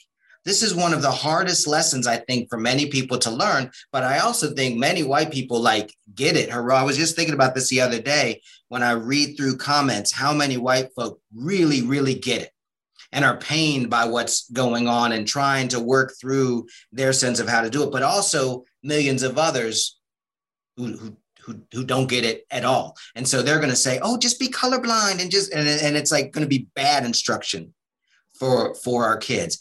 I was cringing a little bit when the question was raised about how do you teach, because what I teach, quite frankly, is avoidance. And then I teach a performance of respect that can look like a kind of old school shucking and jiving that we don't want to play into. But when I'm running my student programs that I used to run, we would say we survive. We value ourselves so highly that our first priority is survival. So we're going to play this game, even sometimes we're being disrespected in certain ways, because the first thing we have to do is survive. So sometimes you yes, sir, people who haven't merited a sir, right? But when I'm teaching these, it's always with a little bit of in my heart, because I'm teaching folks how to live in a world that is too often hostile to them. And as soon as you acknowledge that, you're stealing innocence, or for others, they already knew. A lot of kids already knew, and so you're giving them valuable tools. But it's a dicey conversation about how to work with kids around the notion of policing. And lest anyone trip or be confused, we're not talking about pie in the sky. We're talking about personal circumstances where no amount of this protected me, or I felt like my life was literally saved by buying enough time through my deference and whatever for a white person to show up. And the deference was immediately shown to the white person. And I feel like I got saved from a beatdown. So like I don't know, I'm sorry, I'm going off a little bit, but it's the diciest question, diciest. It really is. So, this question made me feel some type of way too. And it actually made me connect to, there was a tweet earlier this week from our Austin Police Association. And I'm going to read the tweet to you because, when I read this question, it made me think about the same. But it said, can you imagine the reduction in officer-involved shootings if people would just comply and complain later? And so I saw there's a sentiment out there that it's the people that have to sort of change, or it's the students that have to change what they're doing. And so it shifts the accountability on the students as opposed to the accountability being on the institution. And so that really disturbs me with those types of sentiments. Yeah. I just think you can't reform that, right? Farrah's point is so well taken. I have not stopped thinking about Natasha reflecting on her daughter's experience since she spoke the words, right? There is the physical harm of policing to our young people, to the babies in our lives, to the children in our lives, but it's that lasting mental impact that we can consider. This child who's 11 years old, who will one day be 35 years old, who will one day be 70 years old, thinking about when I was in school, these sentinels were there, just even the fear that they would pull a gun on me and shoot me, right? I want to offer one other thing that was lifted up earlier that, I'll age myself, so I'll be 30 in July, which, is great. I'm happy to celebrate my 30th birthday. But one thing that has guided me on my path for social justice for these 30 years is the idea that the folks closest to the problem are closest to the solution. And this has been a sentiment that's been reflected today, that young people, when we're talking about dismantling the school-to-prison pipeline, ending exclusionary discipline and ending school policing, right? Young people will lead us on that front.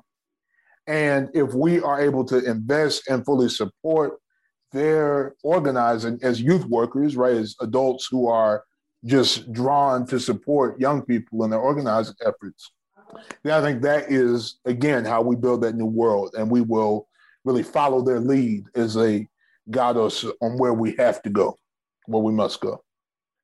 So I know that we are almost at time today. And man, the time has just flown by. I was a little worried. I was like, oh, a 2-hour discussion, that's like but y'all have just made this go by so quickly. And I want to get to sort of closing thoughts and call to action. And so if there's parting words for all of our listeners and followers today, how can they get involved? What do you sort of see them being able to do to really address this issue of law enforcement in our schools and the disproportionate negative impact that it's having on Black students? So I can start and say, I'm from Chicago, and so my transition to Austin has been quite interesting. And one of the interesting things about it is it was really, for a very, very long time, the first time that I encountered white people who just really had zero interaction with people of color. and particularly Black people. That was just not my experience in Chicago. And I say that because the bubble is really real in Austin, and you can really just be oblivious or immune from what is going on for people of color in Austin in a way that I have just never experienced. And I'm bringing that up because I think that it bothers me very much so that when we talk about disproportionate impact, when we talk about systemic racism, when we talk about oppression, it's always put on the shoulders of Black people and people of color to solve. And in my mind, when are white people going to speak up and join the movement to really change institutions that your ancestors built to keep us down? And so it's like, it just seems counterintuitive to me that we are negatively impacted by the systemic oppression, but yet we have to solve it and figure out and change the system that was built to hold us down. Like, that makes no sense to me. And so I say that lovingly, and I say that in a way that, it is time to get uncomfortable. It's time to get comfortable with having these conversations. I mean, we're obviously in your communities, we're in your schools, we're in your government. Black people aren't going anywhere, brown people aren't going anywhere. And so at what point are those that have the power, perceived and actual, going to really take a position that human decency is a priority in our culture? Fairness and equity is a priority of our culture. And so that's what I leave you with to mull over and to think about. And it's not time for white fragility, it's time for white action. And so please take that with love and courtesy and faith that you will have an awakening that joins us so that we truly all can be treated equally and fairly. All right. You trying not to get invited back to another forum, Sarah Musket. Others, closing thoughts from the panelists. So, nothing profound. I just want to, celebrate the resilience and the just still being here of all the folks who have to suffer through the systematic, easily identifiable problems with our systems. Like, I debate the comment that comes back if I say, well, I teach kids this. And then the excellent point that comes back is like, why have the kids got to be? And literally the words out of my mouth when I work with some of my kids is, that's right, I'm expecting more of you than of the adults. You need to be heroic. It's not even fair to ask so much of kids. But at the same time, we're Black, and that's what it means. The reason why Black people are still here is because of our capacity to be better than. When everybody has all these horrible things and misrepresentations as to who we are, this capacity to keep pushing through and actually be heroic in ways that other people are just living their lives. So it sounds like a weird thing to do, but I want to just celebrate Black people. I just want to celebrate Black people for like this debate. There was a really nice comment that said, okay, y'all a bunch of Black folk and you don't seem to agree. How are we ever gonna like keep forward? But what, and it was a very nicely, kind of worded comment. But the thing is, I see Farah, I see Natasha, I see Andrew, I see Brian, and I see, by the way, people of different colors and backgrounds in IUPRA that are putting this together. And I see folks who might not agree on every point, but we all know where our hearts are. We all know where we're trying to get to, and we all have insights that can articulate one with another to come forth with solution. But what we're doing is we're having the conversations, and we see our humanity first before we see our points of agreement or disagreement, right? So we see that. So that's the spirit we need to keep pushing with so that we can get to the point where where our solutions, which are good solutions, and the humanity of those solutions keeps pushing forward, because it ain't the people on the crazy side over here. I mean, they're the crazies are the crazies, but it's the people who are just trying to figure it out. They've never, like to Farrah's point, they've never had to deal with this stuff before. And they're like, what? Those are the folks that they need to see our humanity. And it sucks to have to like turn to anybody else to help, but this is a nation of hundreds of millions. So we all need to get it together and be in it together, which means, once again, the responsibility of education of others to help them get right, because they're the ones with the guns. They're the danger. We ain't the danger. They're the danger.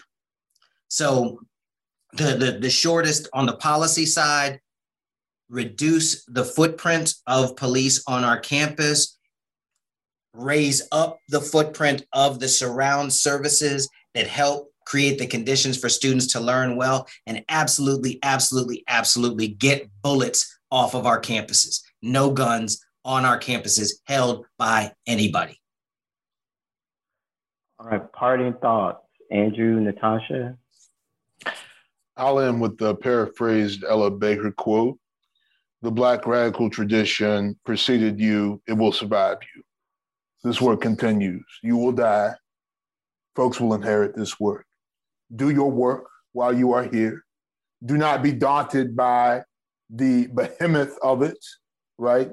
In this 21st century world that we live in, right? Do the work, the youth work, the building up of young people and their leadership and their education.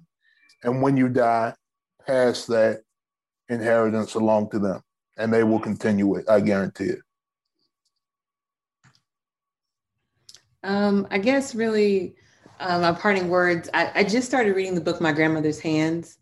And in that book, the author argues that we need to, before policy, before training, we need to really do the work of understanding like ourselves, understanding our trauma, and understanding like what our definition of trauma, right? Like understanding all the work around identity and self. And I think, I don't know if I really agree. Like, I feel like it's a yes, and I feel like, yes, we need training. Yes, we need policy. And at the same time, we do need to be taking a trauma-informed approach to ourselves. And I guess my parting words would really to be, if you haven't read that book, pick it up. Like, I'm still at the beginning, but it's really good. And to really interrogate your beliefs and how you're upholding white supremacy, especially as white people. Like, I hear so much, like being in Austin, like going into Austin, there's so much like hipster racism, right? Like, I'm not racist, but stop. Like, you know, like that you need to interrogate yourself. I think, for parents of color, and I'm speaking to all of us, any person, any marginalized group, I think you need to organize, and we need to be taking these spaces. And I know what Farrah said, like white people do need to get on the bus and come on with us. But until they do, like, we cannot continue to beg our oppressors to see us. Like, we need to take those seats. Thank you all. This has just been an amazing panel. I feel honored to be in the presence of, I say this, it's Black excellence, it's Black leadership, and it's Black transformational efforts. And I can't tell y'all how much I've just enjoyed being a part of the discussion today, and being able to be the moderator for today. I know the conversation doesn't stop here. And so encouraging everyone to make sure that you go and read the policy brief from IUPRA. It's enlightening, it's eye-opening to really get familiar with the data and think about how it shows up in your community and in your school district. And then once again, signing off, Brian Oakes. So happy to be here today for everybody, and thanks for listening in. I'll talk to y'all later. Bye.